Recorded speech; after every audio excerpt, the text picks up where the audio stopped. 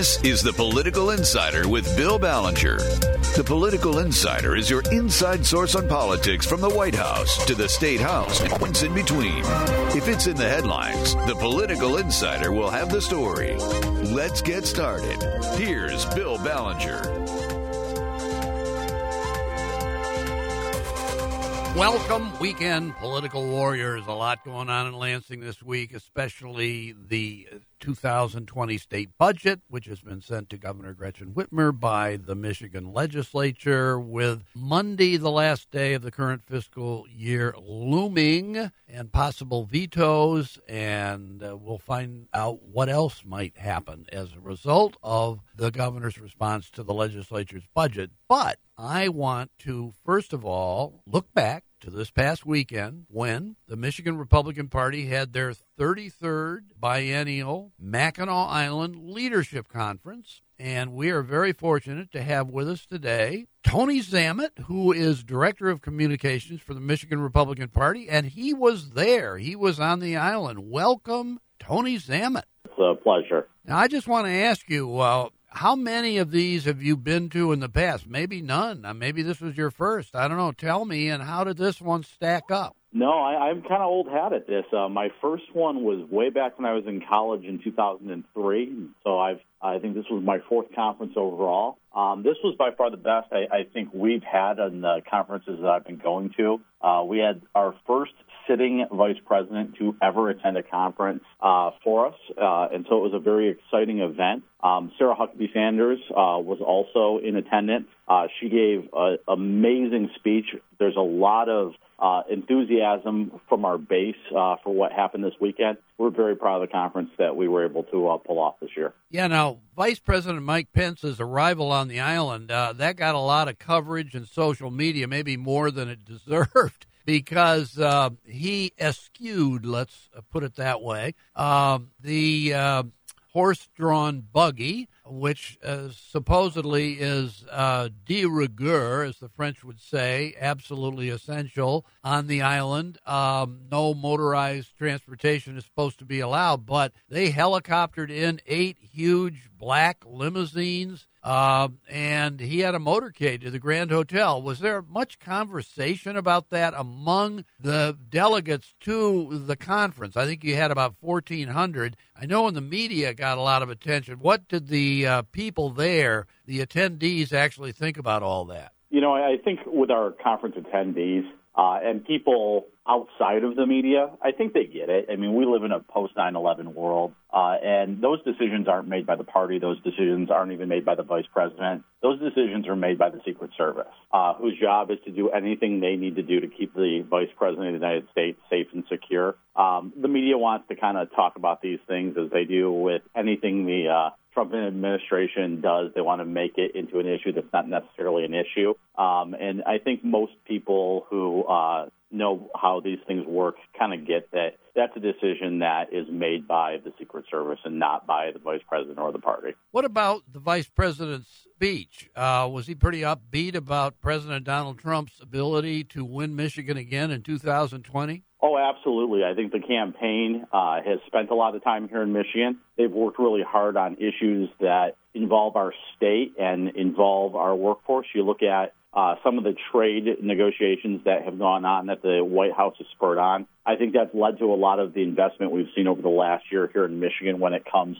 especially to the automotive sector. Right now, we've got over $6 billion being pledged by the Big Three to be reinvested here in Michigan, including the first auto plant in the city of Detroit in 30 years, going to open up, that FCA is going to open. So I think that the campaign is very optimistic about their chances here in Michigan. The vice president's speech was phenomenal.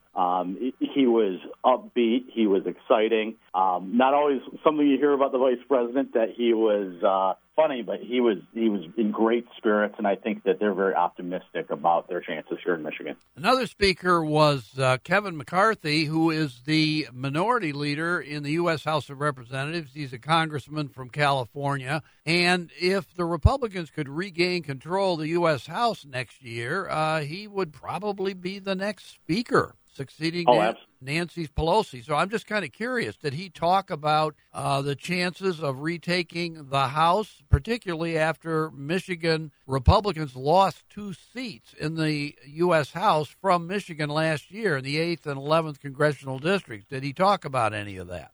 He did. He actually laid out a little bit of his plan for retaking the House and the math that's going to be required to do that. You look at the seats that the Democrats won in 2018, a lot of them are inherently Republican seats. I think as the minority leader kind of laid out, we're going to take a lot of those seats back in the upcoming election. And here in Michigan, we're optimistic about our chances in both 8 and 11. I think that you look at Slotkin and Stevens, some of the things they've done here recently, especially jumping on this impeachment bandwagon before we even had the transcript release. I think that they are kind of starting to show their true colors. Alyssa Slotkin, for example, a few months back, touted the fact that she was actually more liberal than Ocasio-Cortez. So I think we as Republicans have a good chance to retake those seats, which, as I said earlier, are inherently Republican. What about former Michigan Republican Chair Ronna Romney McDaniel? I think she was on the island, wasn't she? Didn't she talk too? She was not, unfortunately. Her schedule didn't work this year where she could come. Obviously, though, she's been back here in Michigan quite a bit to support the efforts of the Michigan Republican Party and support the president, what he's doing here in the state. Right. What about the panel discussions? Did you sit in on any of those? I know you had a tough time. You had a lot to do, so it may have been difficult to get around. There were so many panel discussions, but what did you hear on those? I did. I thought we had some great panels. We had a panel, our traditional pundits and pollsters panel, kind of outlining what's going on in the state. But we also had a phenomenal panel with veterans who are now serving in the state legislature or in Congress. And it not only showed the dedication of each person on the panel, Jack Bergman was on it, as well as Dan Crenshaw from Congress.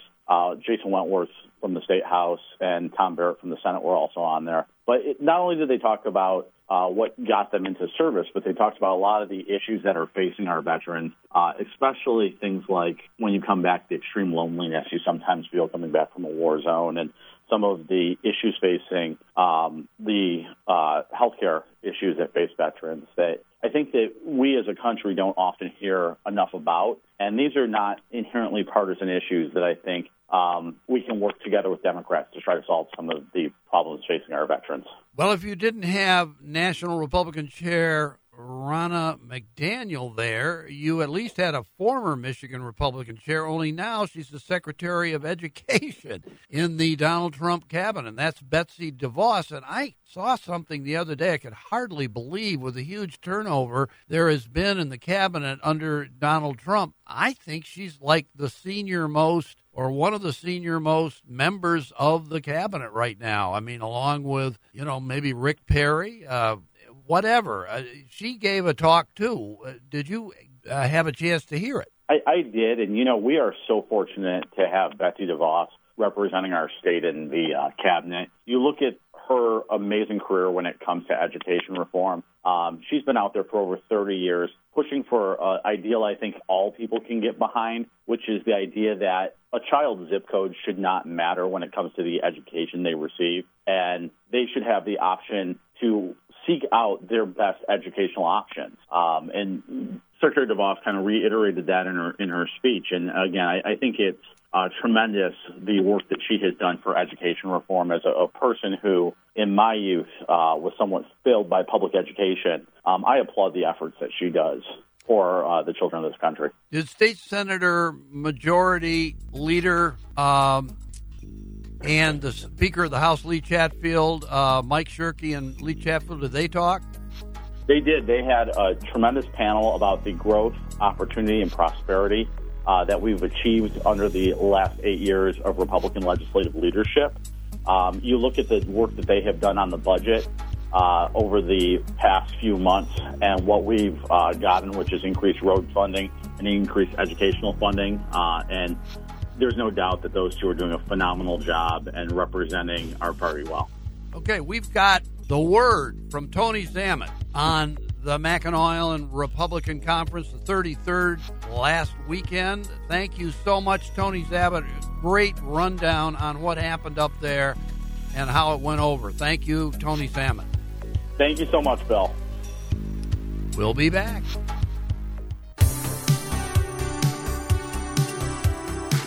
You're listening to The Political Insider with Bill Ballenger on MTN. Here's Bill.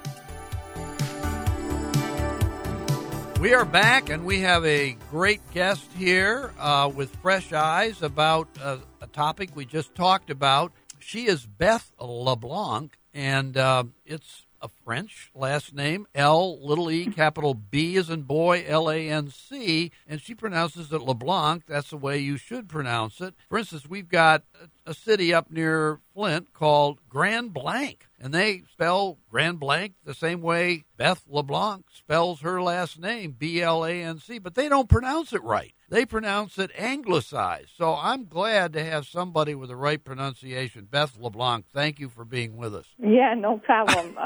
The name usually causes a lot of confusion, Bill, but I'm glad you've got the right pronunciation. Well, we straightened it out. I mean, we've got to get people straightened out. Now, look, I haven't even said who Beth LeBlanc is. She is the chief cook and bottle washer, the only person running the Detroit News Lansing Bureau right now. She's the only game in town because her partner just deserted her for another publication, and she's hoping to get some help. Right now, she's holding down the fort. So, Beth LeBlanc, you have been with the news how long now? About 2 years, maybe? A little under 2 years, about a year and a half. Okay. So, well, yeah. Congratulations, and boy, you've got a job on your hands if you've got to cover all that's going on in Michigan politics right now for the Detroit News, and you have no help in Lansing. I hope they get you some help. But look, I understand you went up to Mackinac Island last weekend. It was the 33rd Biennial Michigan Republican Leadership Conference. That's what they bill it as. And as I understand it, that was probably the first one you ever went to. Is that correct? Yeah, that's correct. I mean, I went to the chamber event on Mackinac Island in May, but this is the first Republican leadership conference I had been to. Right. So it was definitely a learning experience. Well, let me ask you this. Since you went to the Chamber of Commerce conference on the island in May, I mean, what is the comparison between the two conferences that you would make? I mean, how did you feel about this particular conference and what you heard and saw and the way you were able to cover it compared to May? Yeah, so I would say, in May, it's a bigger event. They have more attendees. You see a lot more lobbyists at the May convention. There are still some at the Republican Leadership Conference as well, but definitely more at the May event. And also at the Republican Leadership Conference, understandably, you have a much more concentrated message, that's very tailored to the Republican message at this point. And also, even the guests, this time around, they had a lot of people from D.C. coming in to speak. Among them was Sarah Huckabee Sanders, House Minority Leader McCarthy, and Vice President Pence. So they had a pretty full docket, and there was, so I would say at the May event with the chamber, the big news ahead of that event and leading into that event was the passage of the no-fault auto insurance reform. So there was a lot of buzz around that, and of course Governor Whitmer signed that bill on the island. And then I would say that heading into the Republican Leadership Conference, the big legislative accomplishment that they saw was the adoption of the K-12 school aid budget, which of course they had House Democratic support for when they passed it on Thursday. So there was a lot of talk about that and what was ahead, because of course this week, as we know, they adopted the rest of the budget to send to Governor Whitmer. So different messaging, same island. Yeah, and of course in May and June, I mean, that is a bipartisan Chamber of Commerce event. I mean, there are a lot of Democrats, a lot of Republicans, a lot of people not affiliated with either party. There wasn't a consistent partisan political tone to it as there was, as you pointed out, last weekend on the island. You had Mike Shirkey, the Senate Majority Leader, I think was there, and the Speaker of the House of Representatives, Lee Chatfield, were there. Did you get a chance to hear them at all? Did they say anything about the budget and how they've handled it vis-a-vis Governor Gretchen Whitmer and what they might expect or hope for or predict is going to happen this weekend as we speak? Because we do not know what Governor Whitmer is going to do, how she's going to react to these budget bills. And the end of the fiscal year is Monday, September 30th, and the new fiscal year starts the very next day, Tuesday, October 1st. And, you know, there could be a partial government shutdown, probably not, but maybe, we don't know. What about that? Was there much talk about that on the island? Did they discuss it? You know, there was, as you mentioned, this was the Republican Leadership Conference. So it was very partisan. They were very proud of the legislature's accomplishment in getting Democratic support, at least in the House, for that school aid budget that they passed on Thursday. Senate Majority Leader Shirkey and House Speaker Lee Chatfield, they were pretty on message up there about their plans for the budget and the fact that they were going to present these budgets to the governor, and then it was up to her to decide what to do moving forward. They seem to have stuck to their guns this week as they passed in a really rapid fire session on Tuesday, passed the 15 other budget bills that are making their way to Governor Whitmer's desk. Now, Governor Whitmer has been careful to point out that, the school aid budget, I think it might have gotten to her desk just yesterday because it has to be reviewed by clerks. So the time frame for her to review those budgets is pretty slim. And if she were to veto or line item veto a section that the legislature wanted to respond to, they really don't have a chance to before the deadline, September 30th at midnight. From what I understand, they are not going to hold any session days until October 2nd. I guess they could always schedule one last minute, but they don't have any plans to before this deadline. So, yeah, it should be interesting to see what happens over the weekend. I guess it is in the governor's hands at this point, but it is just recently in the governor's hands in terms of the budget getting to her desk. Yeah, when we look at the speeches that were given on Mackinac Island, did you have a chance to listen to any of the speeches? You may not know this, but in previous years, most of these speeches were given in the main dining room as kind of part of the meal program at the end of each meal, whatever it was, a breakfast, lunch, or dinner. A speaker would get up, or several speakers, and they would speak in the center of the room near the windows. But, of course, it's a huge room with a lot of columns. And as I understand it, they really changed the format this year, and they only had one speech given there. And otherwise, all the speeches were up in what's called the theater, the Grand Theater. What about that? Yeah, so they did. The majority of the addresses that were up there were in the theater. And, from the perspective of the press, it's a little bit easier to cover those from the media room through a live stream. Right. So that's largely what we did. But yeah, House Minority Leader McCarthy was the only one to address folks in the dining room during dinner on the last night. Very interesting. Listen, we could keep talking about this. You've given a great overview with fresh eyes, not biased by anything you saw in the past, from Beth LeBlanc, who is the main and only reporter for the Detroit News in Lansing, covering the state capitol. Thank you so much, Beth LeBlanc. No problem. Thanks for having me.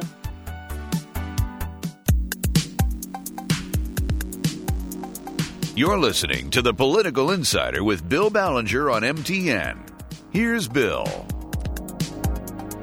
We have returned with Senator John Bumstead of the 34th Senate District, and that is a district that includes Newaygo, Oceana, and Muskegon counties, including the city of Muskegon, a pretty big outstate city.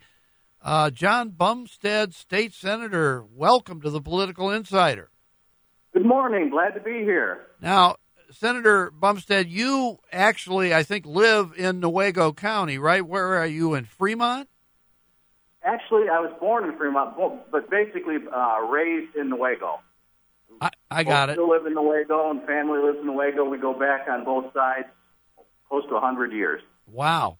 And you have a construction business, don't you, up there? Isn't that what you've done over time before you got into politics? Yeah, I did build custom homes for almost 35 years. Then when I ran for state house, my son-in-law kind of took over, and that's how it's been ever since. And I get calls, I just turn them over to him. Well, you served 3 two-year terms in the State House. I think you were elected in 2010, 2012, 2014. You were term limited. You sat out 2 years, and then you came back and you won a heavily contested Republican primary. And then you won the general election in 2018, which was not a good year for Republicans. But, boy, you made it work in the 34th Senate District. So congratulations on your victory. And now you are candidate vice chair of the Appropriations Committee in the State Senate. You're also, I think, vice chair of the Natural Resources Policy Committee. And I believe you are you're chairman of the Appropriations Subcommittee on Natural Resources and Environmental Quality. Is that correct? Correct. And those are my passions. Yeah, and you've also got some other committees and subcommittee assignments. What are they? Oh, I sit on general government, education policy, and approach, capital. And I'm not on capital outlay. I wish I was. I always led capital outlay, but I'm on several different committees. But my passion and the ones we meet on the most are the DNR issues, policy and approach, and the the new Eagle division, which is the old DEQ, of course, and the water quality issues in West Michigan along the lake shore. And I live on the Muskegon River, and those are very big issues, and I know those issues very well. I'm actually thrilled to be chairing that. Well, you really cover the waterfront with all your committee assignments. So, look, I'm just going to ask you, at this point, it really is an almost unprecedented kind of situation we have here. Nothing quite like it. In previous years, 2009, 2007, there was something like this. Back in 1991, there was some shenanigans going on involving the budget and an interface between the legislature and the governor, whoever they were at that time. You've got a situation now with the fiscal year ending this coming Monday, September 30th. The new fiscal year starts the next day, Tuesday, October 1st. And you have just completed sending to Governor Gretchen Whitmer all the budget bills. I think they're all going to be on her desk by 5 p.m. this afternoon. She's got maybe half of them at the time we're talking, but she's got very little time to act before the start of the next fiscal year. How do you look at this whole process? I believe you people in the Senate and State House have decided at this point not to try to meet on Monday, September 30th, to react to whatever she might do. You're not scheduled to meet again until Wednesday, October 2nd. What about this whole process and what's happened? You never had anything like this when you were in the House because you had a Republican governor, Rick Snyder, and you had a Republican-controlled House and Senate. Now it's a different situation. Mm-hmm. If in emergency we need to come back in, we can come in over the weekend or on a Monday if need be. But I think at the end of the day, the governor's going to like the majority of the budgets, like the two budgets that I have, DNR and DEQ budget, or the Eagle budget. I work very closely with the directors, and they pretty much got everything they want. The governor wanted an additional $120 million in the Eagle budget for a lot of water quality issues, testing, and those types of things, grants for local communities. and that's in there. So and it passed out of the Senate 38-0. So we work very closely with our allies across the aisle, and we put out a pretty good DEQ and DNR budget. So I think we're not going to have a problem there. I think it's mostly going to be in transportation.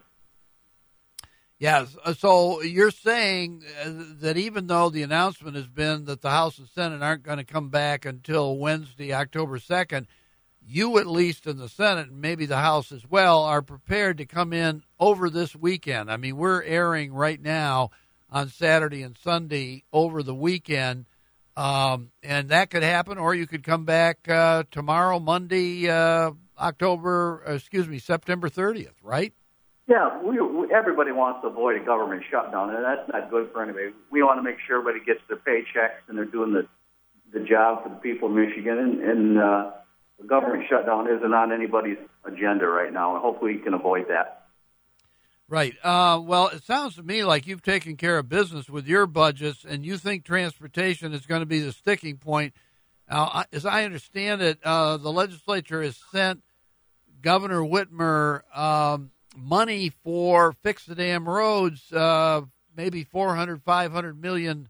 That she says, I really don't want this. I want to save all the discussion for later. So what's going to happen? Well, when in 2015, when we passed that road package, all I heard back then, this will fix it, this will fix it, this will fix it. And it seems like the more money you put towards things, it's never enough. And, we haven't fully collected all of that tax money, that road money yet as well. And what I'm hearing out there is, let's see what that money gets us. We're going to be close to spending $5.4 billion a year on roads. And there's orange barrels everywhere, as we all know. And like I told people this morning, I was at a chamber breakfast, I have 5 different ways to get to Lansing or Muskegon, and they're all new. Well, and I think the southeast corner of the state, where there's more traffic, I'm sure the roads are bad. But in western Michigan and my counties, there's been a lot of local money put towards the roads as well, and so they're not as in bad a shape as southeast Michigan. And I think we need to look at concentrate there. But we just want to make sure it's going to be fair to everybody, whatever we get passed. Well, the governor is complaining that you guys in the legislature waited until the last minute to send her all these budget bills, and she said you should have sent them to her long ago, and that you took the summer off and spent 2 months, fishing or going on vacation or whatever. And of course, the Senate and House, Republican leadership anyway, had the attitude, if the governor will not consider anything we send her unless it has what she considers to be adequate money for Fix the Damn Roads, and we don't want to hike gas taxes 45 cents per gallon, which is what she's recommending, we, might as well just keep negotiating and see if she changes her mind. Finally, 3 weeks ago, she says, well, you know what? Forget about what I said about coupling Fix the Damn Roads money with the budget. Uncouple them. Just send me a budget, and we'll discuss the Fix the Damn Roads issue later. Well, at that point, the legislature said, oh, okay, we can concentrate on the budget, which is what we wanted to do all along, so now we'll send you a budget. So, look, I'm going to let you hold that thought. And when we come back, I want you to answer what your reaction is to what the governor is complaining about now, not getting the budget bills soon enough. We'll be back with Senator John Bumstead of Newaygo County, 34th District, in just a minute. Stay tuned.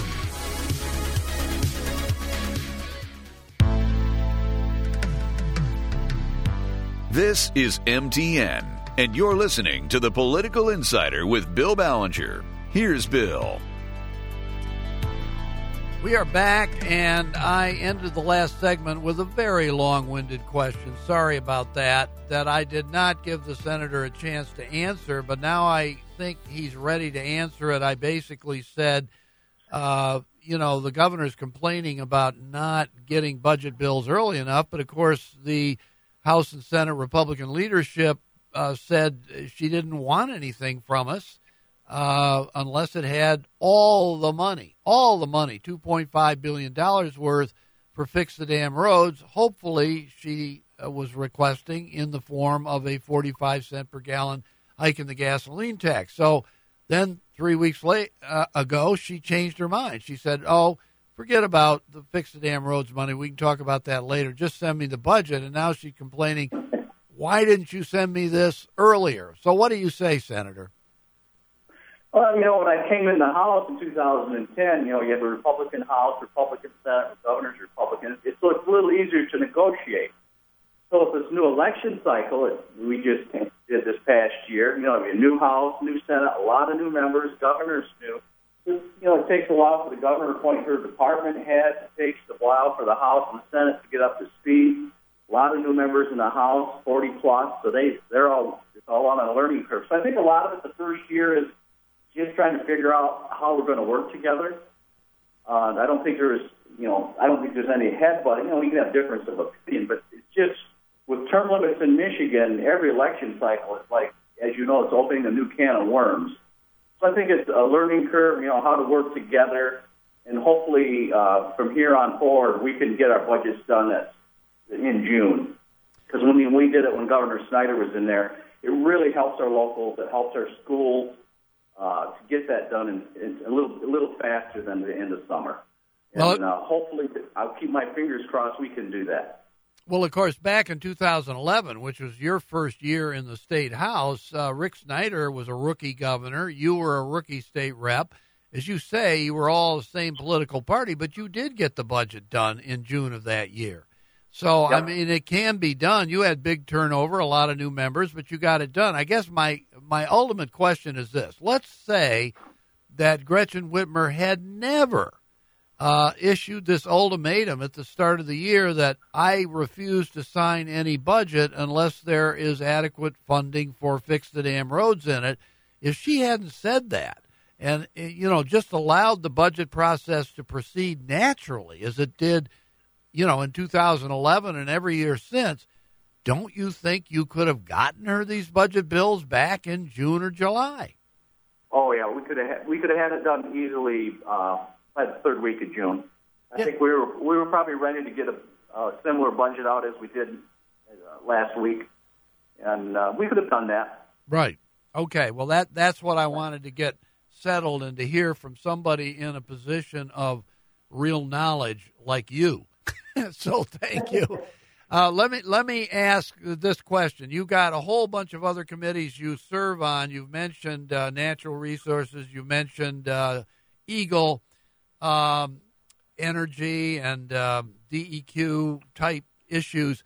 What is out there as an issue that you really are concerned about or interested in as the representative in the Senate from the 34th Senate District, Oceana, Muskegon, and Newaygo counties?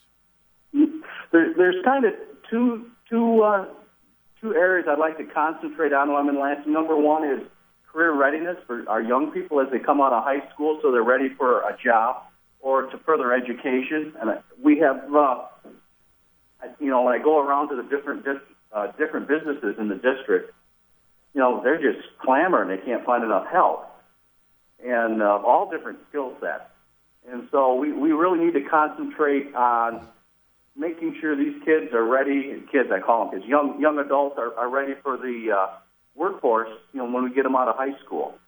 And I think with a lot of the regulation we've had at the state and federal level, we need to find a way to bring that more local control back at the school districts and let them decide how to educate and get our kids ready for the workforce in their areas, because it could be different education in southeast Michigan, the west Michigan, and northern UP. And let's bring some of that back to the local level instead of, every kid's got to have Algebra 2 and a foreign language and yada, yada. And I don't think that's the best for our students. I don't think that's the best for our businesses out there. And that I'm hearing the same thing from all of them. So that's kind of a number one priority. Then when I was running for office, I'm also a member of the Muskegon River watershed. So the water quality issues along the lake shore on our watersheds is a huge issue. You know, this PFAS stuff that's kind of popped up the last few years. Right. Finding ways for locals to monitor and manage that. Finding the dollars where we can work together in cleaning up brownfields. That's a real huge priority to me. Not just me, but everybody. That goes across party lines. Democrats, Republicans, Independents. It doesn't matter. Everybody really wants what's best for our environment, for our kids. Yeah, you say you live on the Muskegon River in Newaygo. What's the Muskegon River like now, and what is that watershed group you're part of like, and what are the issues that you're really looking at other than PFAS?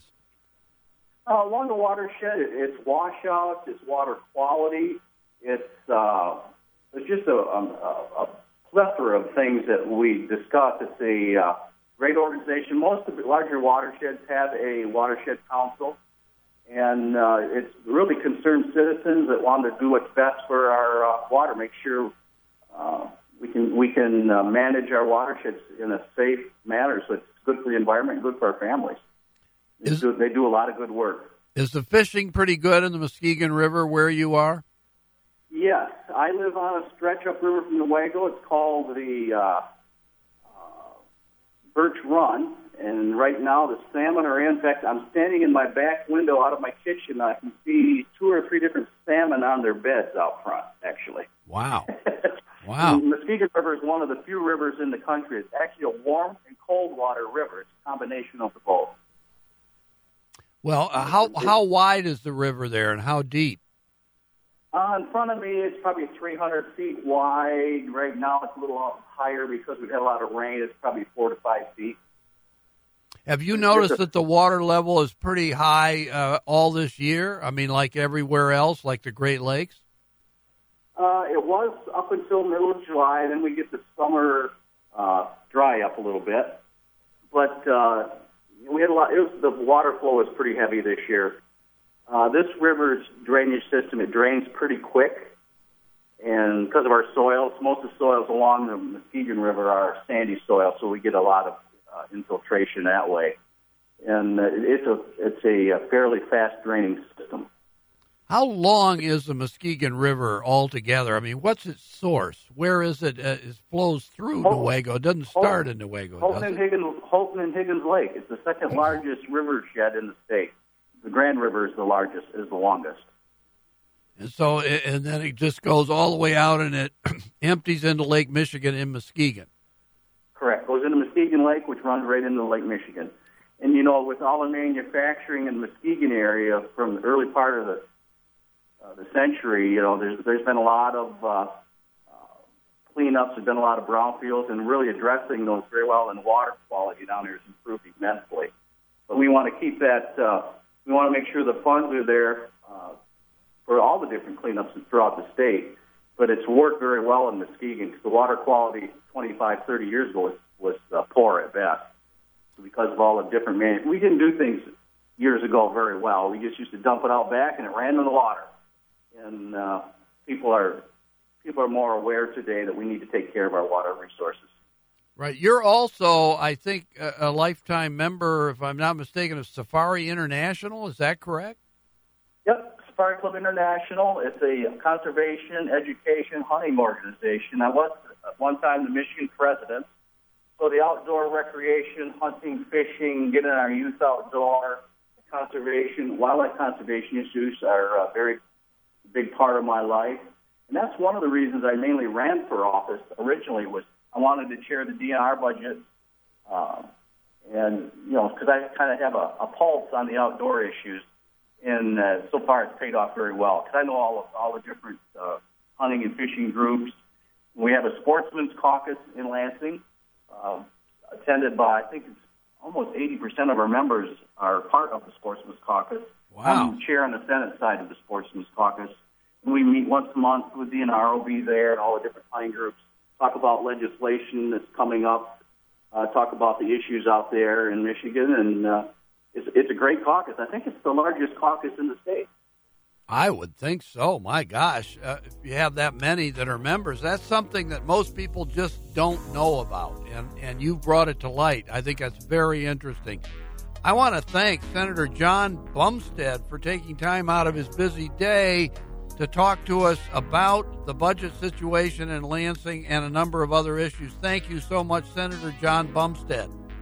Thank you very much. Have a great day. Same to you. That's it for this week.